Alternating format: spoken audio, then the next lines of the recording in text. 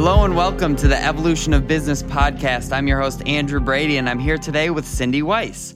So Cyndi actually is a teacher of many things, from meditation to yoga to nutrition, and she's turned it into a business from this hobby that she had to now 7 locations of Breathe Yoga and Juice Bar. And now they have a new spin-off store, Breathe at Home, that we'll maybe get a chance to talk about as well. But some of this entrepreneurial spirit started way back when she was an Avon Cosmetics salesperson at the age of 15. So I'm excited to have Cyndi here today to hear how that has led to what Breathe is today. Thanks so much for joining us today, Cyndi. Thanks for inviting me.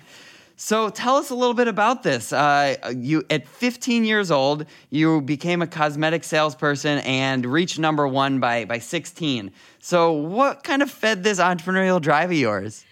I think, I come from a family of hardworking people. And from the time I was young, I just always remember my lemonade stand and selling creepy crawlers. Those were a thing back then. And I went door to door selling the pencils from my dad's construction company. I just kind of always found a way I love to sell things. It was crazy. But when I was 15 years old, I was too young to actually get a job.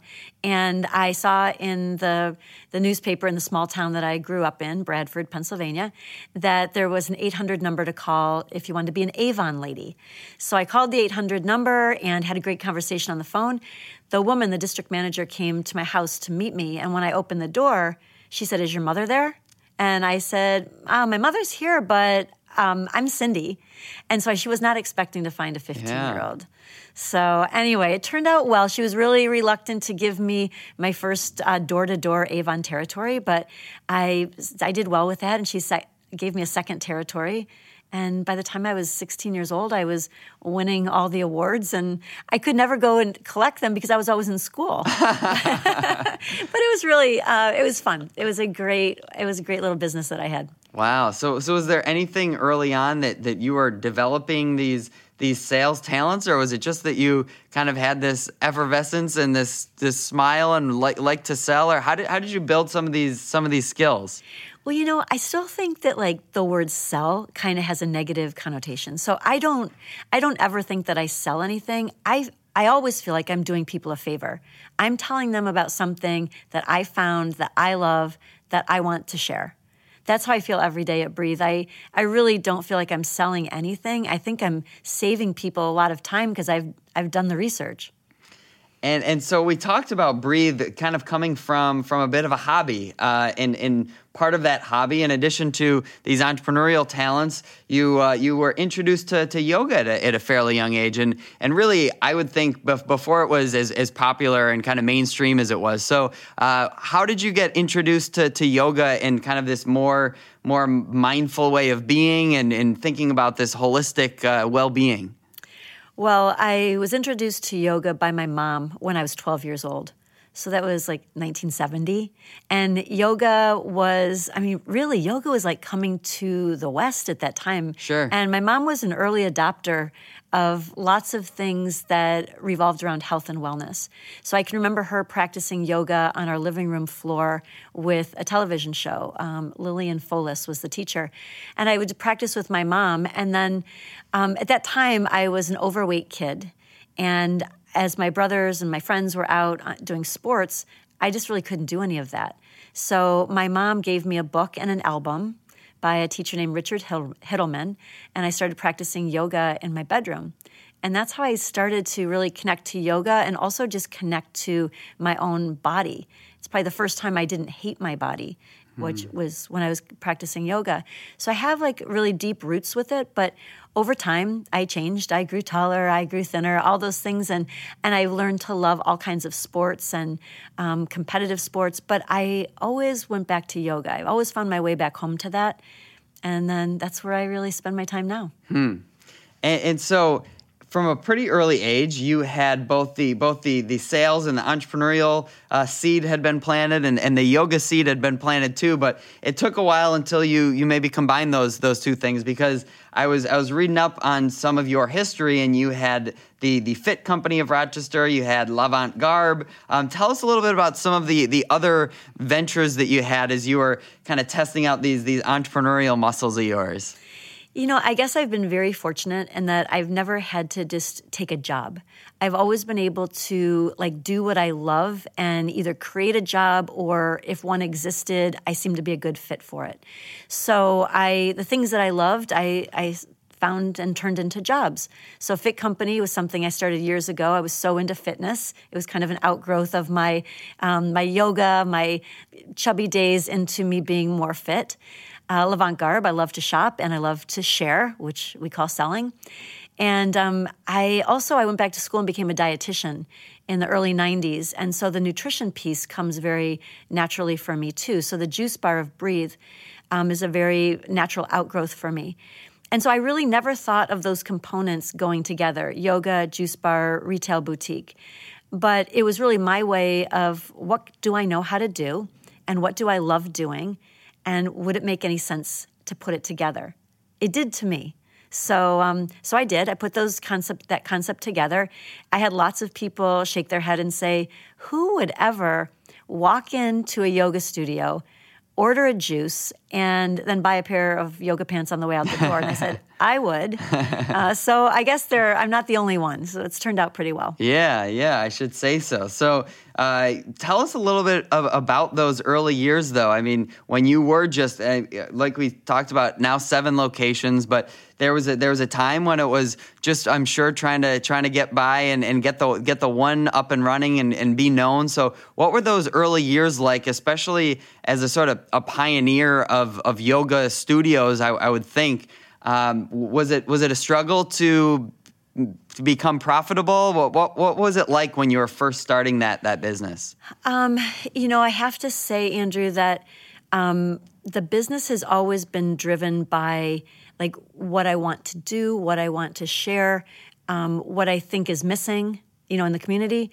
And the financial piece followed that. I was never reversed on that. I was never trying to look for a way to make money. That's actually never been my goal. But when I started Breathe, it really was, I was kind of entering that time in my life where my daughters were, one was in college, one was in high school. My husband traveled 5 days a week for his work. So I just had time on my hands. And I just, thought about what is it that I love and what do I want to spend my time doing? So when I came up with the concept for Breathe, I thought I would do it as a hobby. I found this very small location. It was about 1,400 square feet in the village of Pittsford. It was kind of on a side of a building, so sort of a best-kept secret type of a space. And I started with that, and my vision was that I would sort of whistle my way to work, flip the sign, I'm open, spend a day talking to people, doing yoga, making smoothies, and then just go home at night. And that would just sort of be what I did for that phase of my life. But as it turned out, I don't know, that entrepreneurial spirit was actually always there. And I guess looking back, I should have known, because anytime I've ever done anything, I've never been able to really stop. There's sort of this thing that happens when I reach a certain point and I think, well, this is great. And wouldn't it be fun to do this? And so that kept happening. And the interest was there, the support was there. And my daughters got involved, so I had more, I had a stronger infrastructure. So we just kept growing. Yeah. I wanted to talk with you about that as well, because I'm also the product of a family business, and so I was curious to hear from you. When was it that your daughters started to express an interest? Did they, from a very young age, want to be a part of this Breathe company that you're building, or did they go off and do their own things for a while and they eventually came back? How did you know, and how did you try to balance guiding them, to follow what they wanted to do, but also obviously I'm sure it's a joy to be able to work with them in your company? I mean, it's a gift that any parent would be very lucky to get. It's one of those things that as a mom, the words quality time mean a lot, and oftentimes parents really direct that to quality time while their children are young. And I've just been really lucky to have it at different stages of my girls' lives. And now as adults, I mean, they're my favorite people to hang around with, and they're phenomenal business partners. They're great. So my older daughter was just going off to college. My younger daughter was a junior in high school when I opened. And so when I opened, again, thinking it would be a hobby, and not having any idea how to really do this, I just asked all their friends, like, do you guys want to work at the juice bar? So I had these little short shifts that kids would do after school and on Saturdays. And that worked for a while. And as we started to grow, my second daughter went off to school. They both ended up in New York City. And as Breathe was growing, I think they were watching the fun that I was having, the challenge, that I was undertaking, and just really like how it was something I was super passionate about and invested in. So my older daughter continued on through school, graduated, moved out to Los Angeles. My younger daughter, she stayed in New York and became an esthetician, which is, a skincare expert.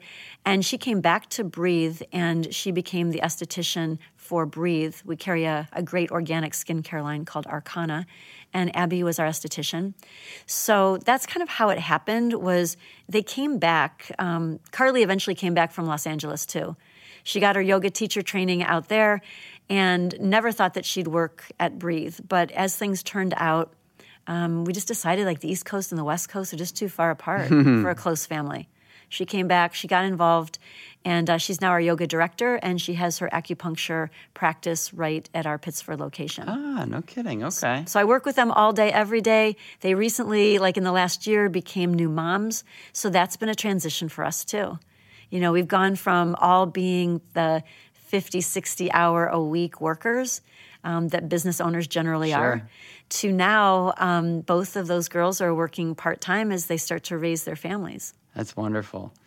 So that's a great story, and I'm thinking now as well is when along this whole path did it go from you said it was the hobby, and then you realized, okay, maybe I want to go into this as more of a business, and then at some point, when did it start to come to your mind that you were in Pittsford, you said, I want a second location, was in Webster, correct? Yes. So what made you start to say, we need more locations of Breathe? Because now you're up to 7.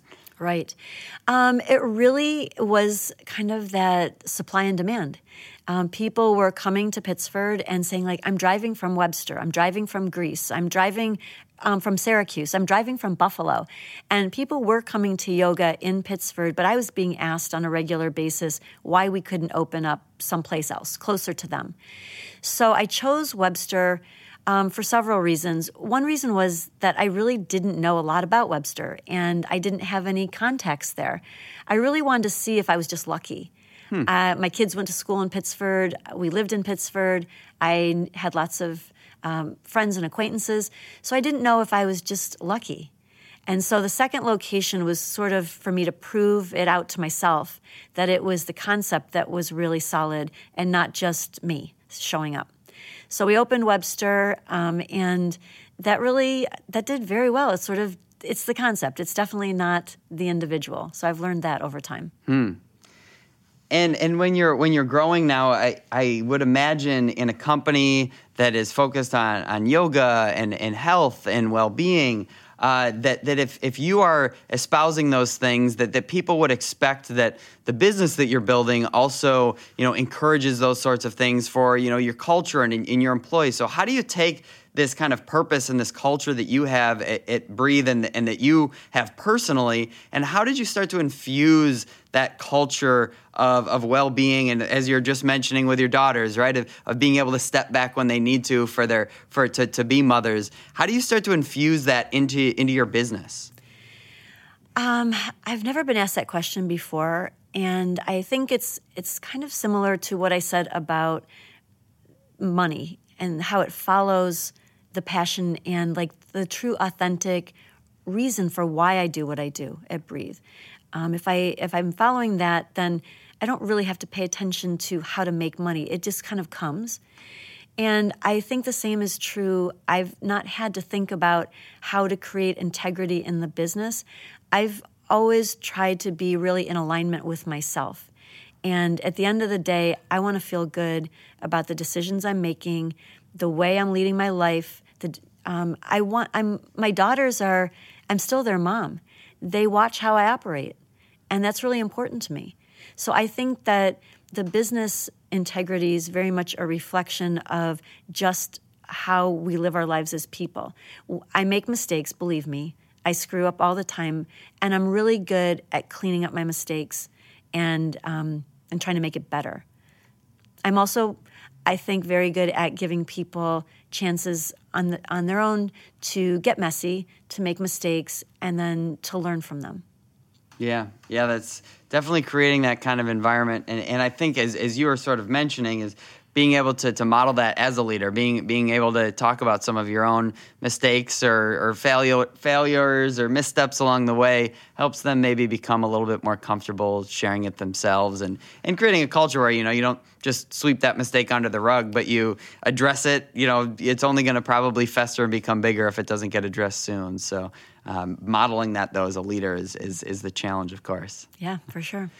So we talked at the beginning about your many different modalities of teaching. That you integrated yoga with the juice bar, but you also have many different things that you teach, and more recently this holistic wellness. In addition to, you said you're a dietitian, and like we were talking about the juice bar, but now there's this more intentional focus on the workplace wellness kind of line of business, if you will, and bringing some more mindfulness into lives of people. At first in the studio with classes, but now maybe trying to convince business leaders that they need to be thinking about this more intentionally. So, what kind of inspired this latest addition to the line of Breathe's lines of businesses, so to speak? It's funny because when we were talking at the beginning of the interview, you and I, and you said you did some digging on the website and you brought up Fit Company, it was a corporate wellness company that I started in the 80s. So I hadn't thought about that until you brought it up today, but I think it's kind of a full circle experience. I think that right now what I'm super excited about is talking to people that would not ordinarily see themselves as yogis. So I spoke to a CEO group yesterday, and it was really fun because I know that if I speak in a language that resonates with them, then they truly will see themselves as benefiting from this practice. So I really talked about meditation and yoga yesterday from the direction of how to increase effectiveness as a leader. And they really got it. It certainly landed for sure. So I am really interested in sort of reaching out to the people who would not necessarily walk into the doors of Breathe on their own. A couple of years ago, when I got the Small Business Person of the Year award, that really put me on the radar of people outside of just my yoga community. Mm-hmm. And I think that helped to bridge the gap and open the door. And so now, I'm really having a lot of fun doing events for corporations. And I think employees really want wellness. And I think that Breathe delivers it in a very user-friendly way. So I'm having fun with it. And now I'm sure there's a broad spectrum of, I guess, buy-in from business leaders, some that are really gravitate towards this. But what are some of the common things that you hear? And maybe if people are listening and they may be hesitant or skeptical, what are some of the kind of common things that you hear of pushback towards this more holistic workplace wellness, well-being, meditation that you hear? And then what do you say to try to convince them that they really should be paying attention to meditation and mindfulness? I haven't had to try to convince anyone. Good. Okay. So kind of answering two parts of your question, I think that in terms of when corporations are surveying their employees of what they're interested in, what would improve the quality of their life at their workplace, I think that employee wellness comes up on the top of the list. So I'm pretty sure that it is something that corporations are looking for. They just don't exactly know how and where to find it. So we can plug in something as little as a lunchtime lecture to, I've done already some full-day events for people, for corporations, and it's been great. So I think that the buy-in from the companies is there. I also think the buy-in from the individuals is there too. But I try to frame it from the perspective usually of stress. I think that stress is something that 10 years ago, it really wasn't the word that you'd hear coming up in multiple conversations a day. But now it is. It's not just It's not just the corporate executive that's feeling stress. It's everybody. It's teenagers. It's moms that are trying to manage jobs and family. It's everybody's got too much to do and an inbox that's never empty. So that creates this feeling of stress, and it creates this feeling of overwhelm, and I can never, ever sort of feel free. I've always got more to do than I have time to do it. And so I love to talk about stress and then segue into like the most important master tool of stress really is pattern disruption. So meditation is when you disrupt the pattern of thought, activity, thought, and you just plug in just like a moment or two of silence. And the more you disrupt that pattern, the more these repetitive immersions into stillness and silence start to create a new foundation. And you start to see the world a little differently, and you operate differently. I don't have to sell it too hard. I think everybody is, I think they're desperate for it, quite honestly. Interesting. Yeah, I think I actually have a friend who's a meditation teacher, and he talks about how sometimes it's the people who feel like they least have the time for meditation that most need it, right? That to be able to take that time and then what the benefits will be eventually. So I'm guessing that people probably have this hunger for it, like and desperate for it, like you said, but I'm sure that feeling overwhelmed and actually making it a habit then is another story. So do you have any kind of, whether it's from your personal experience or through the coaching that you're starting to do more and more, of people that recognize the need for this meditation and maybe they even try it a couple times, but they're struggling to integrate it into their habits, into their everyday to really see those kind of benefits?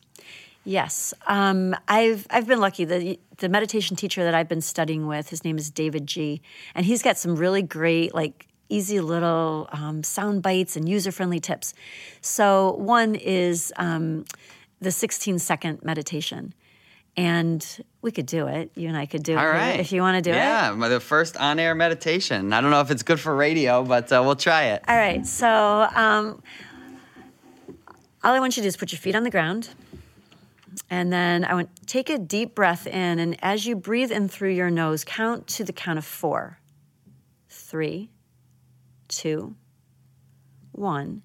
Pause now. Hold the breath for 4, 3, 2, 1. And then slowly exhale. 4, 3, 2, 1. Hold your breath out so lungs empty. 4, 3, 2, 1. Now breathe normally.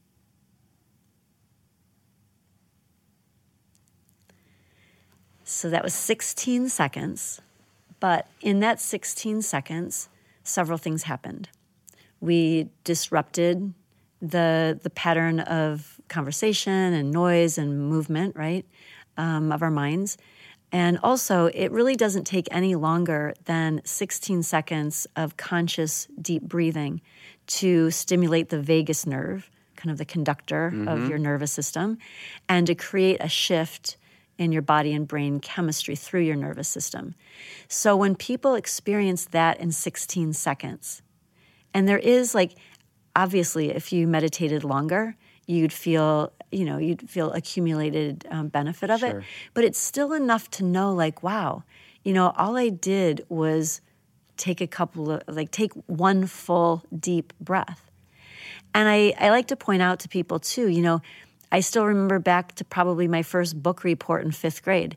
And my mom would have said, if you're nervous, just get up there and take a couple of deep breaths. So we've known this intuitively forever. And now we're just deciding if we're going to buy into this trend. So it's something that we already intuitively know is like makes an impact. But now it's like, are we getting on board with this whole meditation thing, or are we not? The wave is still much smaller than the wave of yoga. But I will say, though, that I think that the desire is there. People want an antidote to how they're feeling with stress. The studies are there because the more that people become interested, the more it gets studied. And it's you can't argue that the benefits are really profound for something that's free and doesn't take a lot of time and doesn't take really any education. So I think that the buy-in of wanting it is there. And over time, more and more people will find themselves meditating because we'll demystify this idea that you have to do it for 20 minutes and that there won't be a single thought that goes through your mind, and you have to grow a beard and sit at the top of a mountain and all those kind of things that people think. And all those sorts of things. None of that's necessary. You can, before you walk into your house, when you come home from work, you could just sit in the garage in your car for 1 minute and watch your breath and count those counts and just allow yourself to get grounded. And you walk in and it's like, okay, now I'm home. I think people are going to get on board. I love it. Yeah, and sometimes it's whether it's little reminders or working that into your day. I think that's a perfect one though. Is you pull into the garage and that kind of is the click that says, okay, I need to take the time to do this. Or maybe same thing when you're pulling into work in the morning and different times in your day. And you hear that no excuses now, 16 seconds. If you can't find 16 seconds in your day a few times a day, that really I could feel it just shift my own energy and in our quick minute there, so of being able to do that. So thank you for that and for the experiential piece of it. I love that. So I'm thinking then when we're working with companies, what do you do when you're maybe you said you spoke to a CEO group recently and maybe get them really interested in this. Maybe they buy into the whether it's a 16-second or other things that they can do. What does that then typically look like in terms of how you're going to start helping them either personally or company-wide to integrate more, whether it's mindfulness or other kind of stress reduction tactics? What does that typically look like when you're working with a company? We have lots of options. In terms of going on site, I think I mentioned that it could be as simple as a 1-hour lunchtime lecture. Could be on any aspect of nutrition because just as breathing is important, what you put in your body is also important to your health and wellness. So it could be a 1-hour lecture on nutrition, meditation, yoga, or it could be as much as a full day, which I have a day called Living from Your Center. And it's very much directed around stress and the practices that help balance stress. So yoga, good nutrition, meditation. And it's an experiential day. And we do it at our downtown East Avenue location. So we have really a great venue for it. So that would be kind of one end of the spectrum to the other on what we can do. We also have 7 Breathe locations. So in Rochester alone, we have over 250 yoga and meditation classes a week. So a corporation could choose to support some of that to their employees. It's really reasonable. And it's a great way to, I think, let people do something at a time that's convenient to them. I used to, in Fit Company, back in the 80s when I had that business, people staying for exercise classes after work it's kind of, there's pros and cons to it. On the one hand, it's convenient. On the other hand, they want to get out of there. They're ready to go home.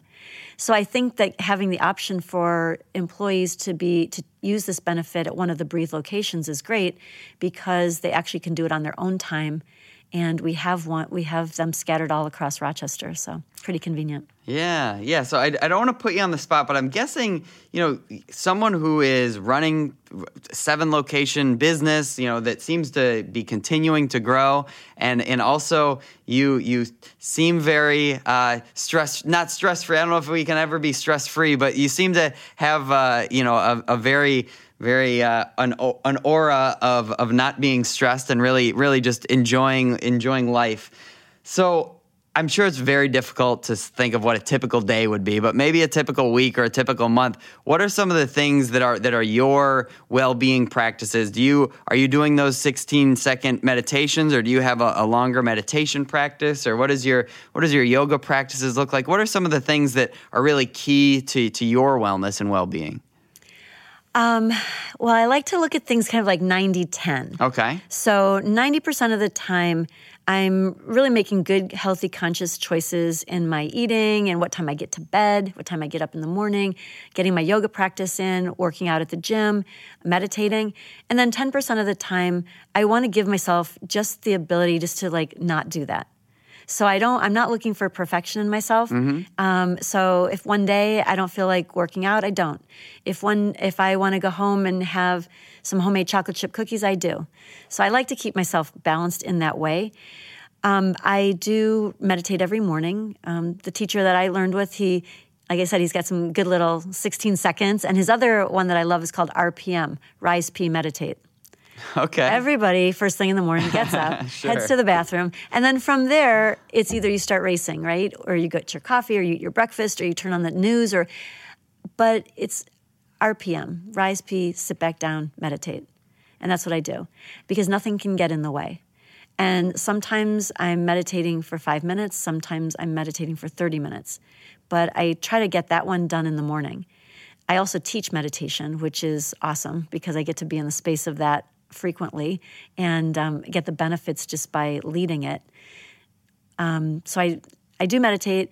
I practice yoga 3 to 4 times a week, and I get to the gym. And my diet has been consistent ever since my 20s, and I'm turning 60 this year. So my diet's been very consistent, 90-10. All right. Yeah, I think that's an important piece too, because if you're striving for 100 all the time, you're probably just creating extra stress, and all the cortisol coursing through your veins and everything is not productive. So that's an important piece to it, I think. Yeah, and I think consistency is so important. You know, I don't even meditating daily. If there's a day that it just doesn't work, that's going to be my 10%. That's a day I'm going to skip, and I'm not going to feel guilty about it. There's a lot to be said for balance and not really holding ourselves to like an all or nothing. And I had to learn that because the entrepreneur in me, the type A person in me, was really, really driven. And I experienced a lot in my younger years that helped me learn. I mean, injuries through exercise, eating disorders through nutrition, all sorts of things that I had to learn the hard way, but I did. And now I feel as if I think doing well is good enough. I'm not looking to be perfect. Was there anything along the way? Was it just the School of Hard Knocks, or anything as you were coming up that helped you evolve that mindset? Were there mentors that you had, or books that you've read, or just kind of the general experience and learning from it? Just curious. You know, I said earlier that my mom was a great inspiration to me. I was very close with her, and she was a huge part of, for my husband and I when our daughters were growing up. So, I had a chance to watch her from different stages. As I watched her as a daughter, I also watched her, be a mentor to my daughters as their grandmother. So I think I learned a lot from watching her. But, the balance that comes, I think it comes from trial and error. And also, like, occasionally coming back and asking yourself the questions that matter. So I do that. I ask myself, like, what do I want my life to feel like? I'm looking for, I'm awake enough in my life to know that at each different phase, I may not want what I wanted before. Mm-hmm. So I don't want to keep just doing what I was doing just because I'm assuming that's the right thing to do. I'm making shifts in my business right now. There are 7 locations. 4 of them are franchises. Mm-hmm. And I'm currently selling one of my corporate stores off as a franchise. Oh, wow. Because those partners are ready to grow and they ready to jump into a second location operationally. And when I stopped and asked myself, like, what do I want my life to feel like? What I love most is the vision of, like, what's next. Like I said to you, I'm having a lot of fun, like going out into corporations and talking to people who would not necessarily walk in to breathe and roll out a yoga mat right off the bat. So I'm really loving I always love the uncharted territory more so than the day-to-day. I can tell. Yeah, I do. So, and so that's what made me decide to sell that location. I mean, there was no other reason to do it other than I checked in with myself to see, like, okay, what do I want things to feel like for the next couple of years? So that's how I make my decisions. So is that something that you're trying to do annually, or just when you're like feeling out of energy, you try to reconnect with what those questions are? Or for someone who is resonating with that, what is there any regularity to it, or when do you start to ask yourself or realize that you might need to ask yourself and dig a little bit deeper about those questions? I don't know how it is for other business owners, but for me, I find that the only time I'm really off is if I physically leave Rochester. And so I do that on the regular basis. And I have certain places that I like to go where there's an immediate sense of peace and relaxation and quiet for me. And that's usually when it just comes to me. It's like right there. In the day-to-day, it's hard to even think past like what's next because like everyone, I have a full inbox and list of things to do every day too. So I really have to take myself out of my day-to-day to ask that question. But I've had this conversation with others where they say, like, I can't afford to take myself out. And I said, I can't afford not to. Yeah. Yeah, and I talk with business owners too, just in terms of being able to let go a little bit. One of the greatest measures, in my opinion, of a leader is what happens when they're gone, and that could mean gone that they retire, that could mean gone that they go elsewhere, or it could be that they're on vacation. And do they need to check in every 5 minutes to make sure that things haven't blown up without them, or do they? It speaks to how you develop your team, but also to what extent you are able to delegate some of that responsibility and empower your team to continue their own growth. So I think that's powerful. Yeah, and I think the hardest thing about growing a small business into a larger business really is like how do you pass the baton? Like when you're delegating something, it's in so many ways it's easier just to keep doing it yourself because you've got it figured out. It takes more time and more energy to step back and to actually teach someone else, let them, fumble a little bit with it until they really fill out the role. It's almost like wearing a coat and it gets too tight and like you have to take it off. And then it's like shedding a responsibility. And then you put another coat on and that fits for a while. And then that starts to get tight and you've got to like take it off. And that's how I can remember the first couple of times how difficult that was. And I just thought it was impossible. And then with each time I've done it, it's become easier to do. And it's also, I can see when it's necessary quicker. I used to be able to do that. Interesting. So I wanted to cycle back because one of the things that I was reading about you was around that you were glad that you never had a business degree because it's helped you to kind of follow your gut and follow your intuition a little bit instead.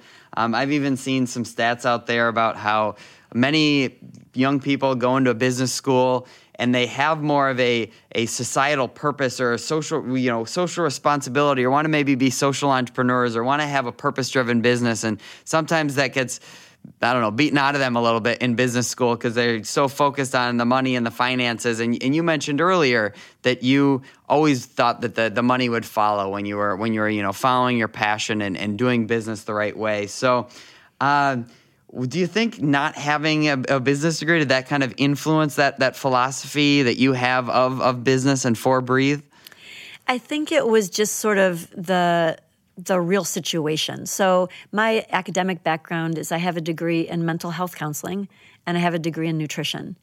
And the entrepreneurial piece, I don't know that I really fully recognized it until I was deep into Breathe. And then I could say like, oh, I've kind of always been this way. Oh yeah, Avon, selling pencils, all those things. It all makes sense looking backwards, right? It really does.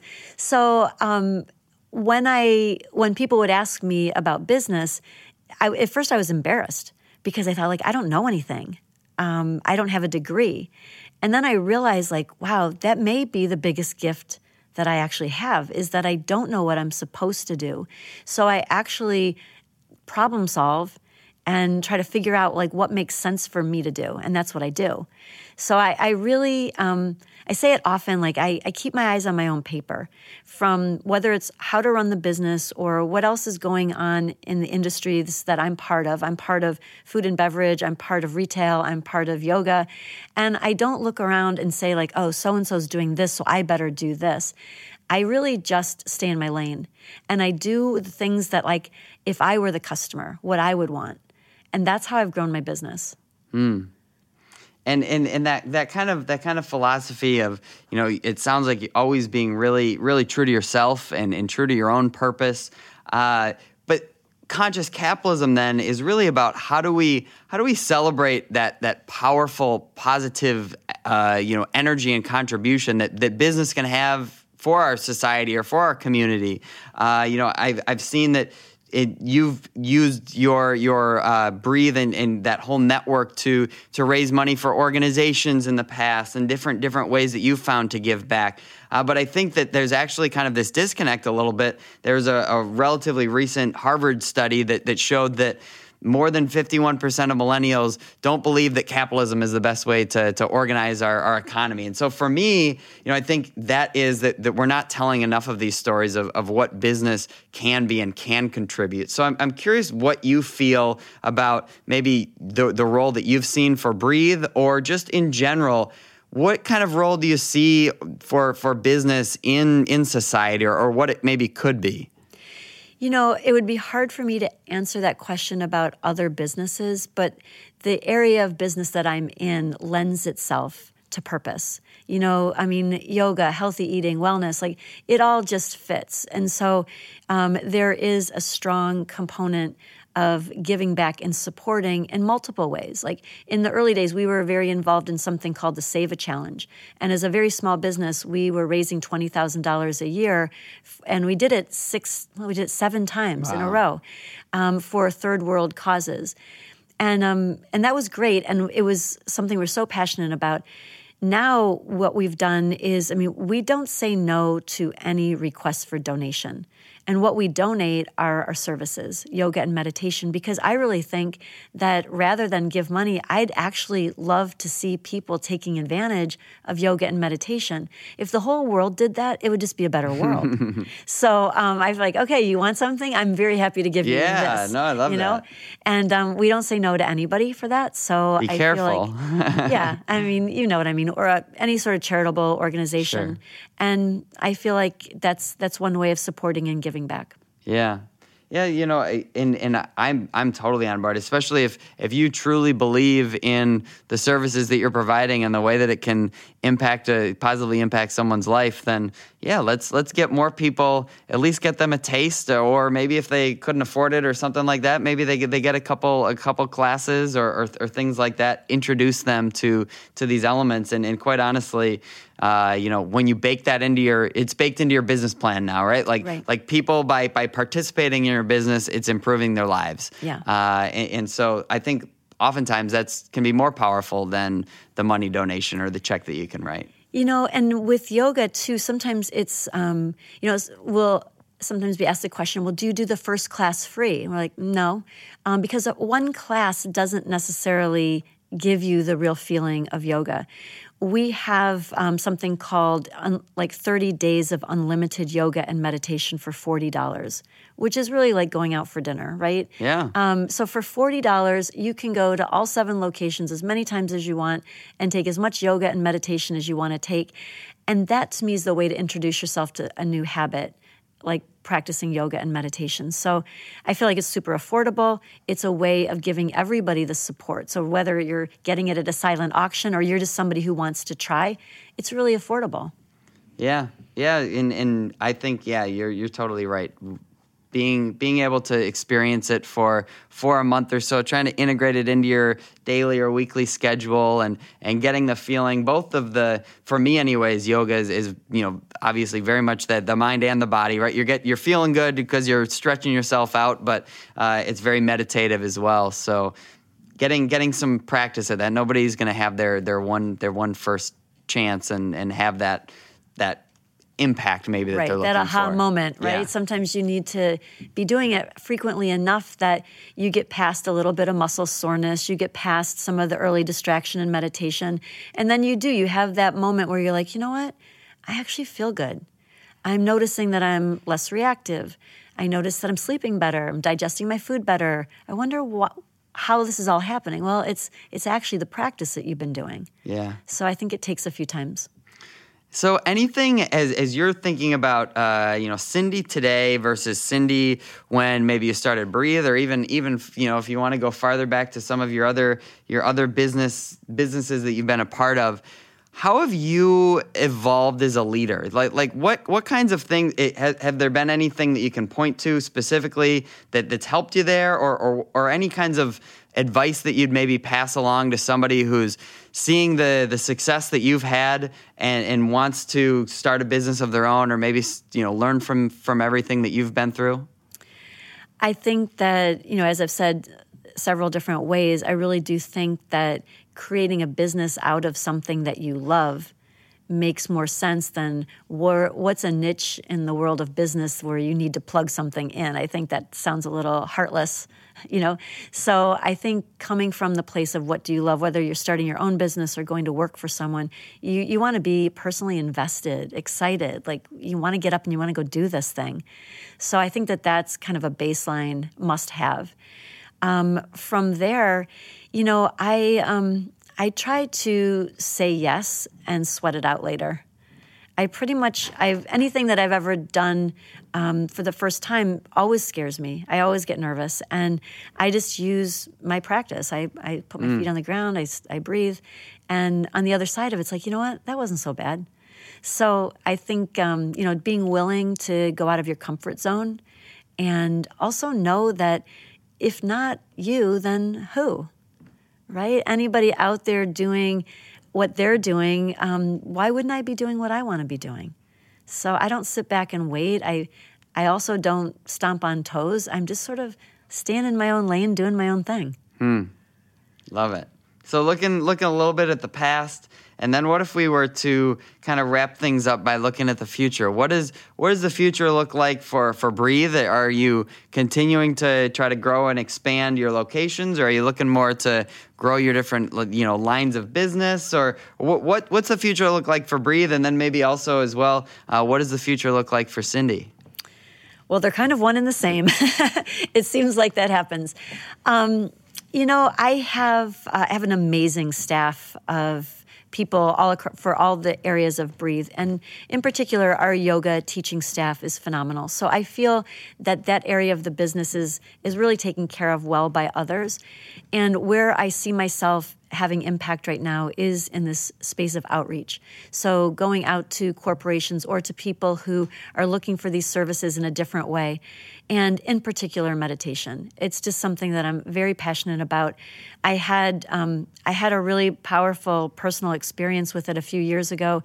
I had gotten very physically sick, and the doctors couldn't quite figure out what it was. I had many, many tests, and no one was really figuring out what it was. There was like a little voice inside that was like, you should meditate. You should meditate. And I had known that for a long time, but I was too busy wanting to stay toned and physically fit through my yoga that I just kept putting it off for someday. And someday came right then because I was a little desperate. And I started meditating, and every physical symptom I had went away. And so I'm so committed and passionate that I feel that I can share that from that very authentic place. And that's why I like to be the one to go out and to talk about it, because people can relate when it's coming from personal experience as opposed to coming from what you've learned from a book or a workshop.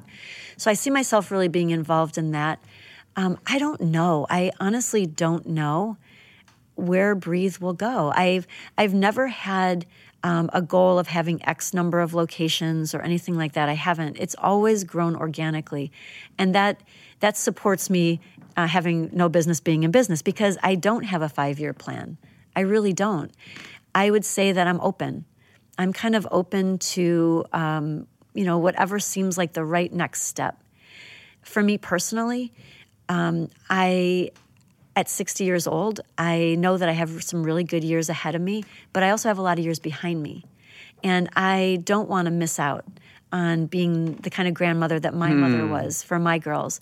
So I am plugging that into my day. I'm making sure that, I take time to be with them. And as that grows, I could see, me taking, I don't know, maybe a different role. I'm not sure. So I'm open.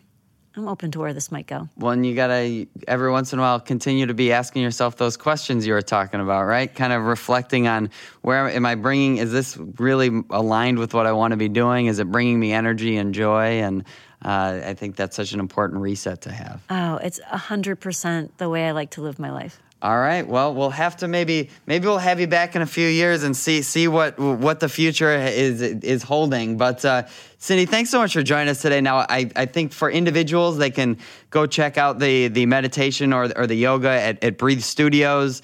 There sounds like there's a pretty good introductory offer for 30 days. But for those listeners that are business owners and may want to learn more about bringing these elements into their business, where can they find you? They can go to the website, which is breatheyoga.com, and they can see we have a workplace wellness section. And then emailing info@breatheyoga.com, they'll get an instant response, and we'll just start doing something creative and custom and make sure that it's something that fits. Great. I'm so excited to hear from you how many business owners are hungry for this. I can only imagine what Rochester and the world will look like when we have more mindfulness and more holistic wellness in our lives, but also in our jobs. So Agreed. Thanks so much for the work that you're doing, and thanks so much for joining us today. Thank you for having me, Andrew. It was a lot of fun.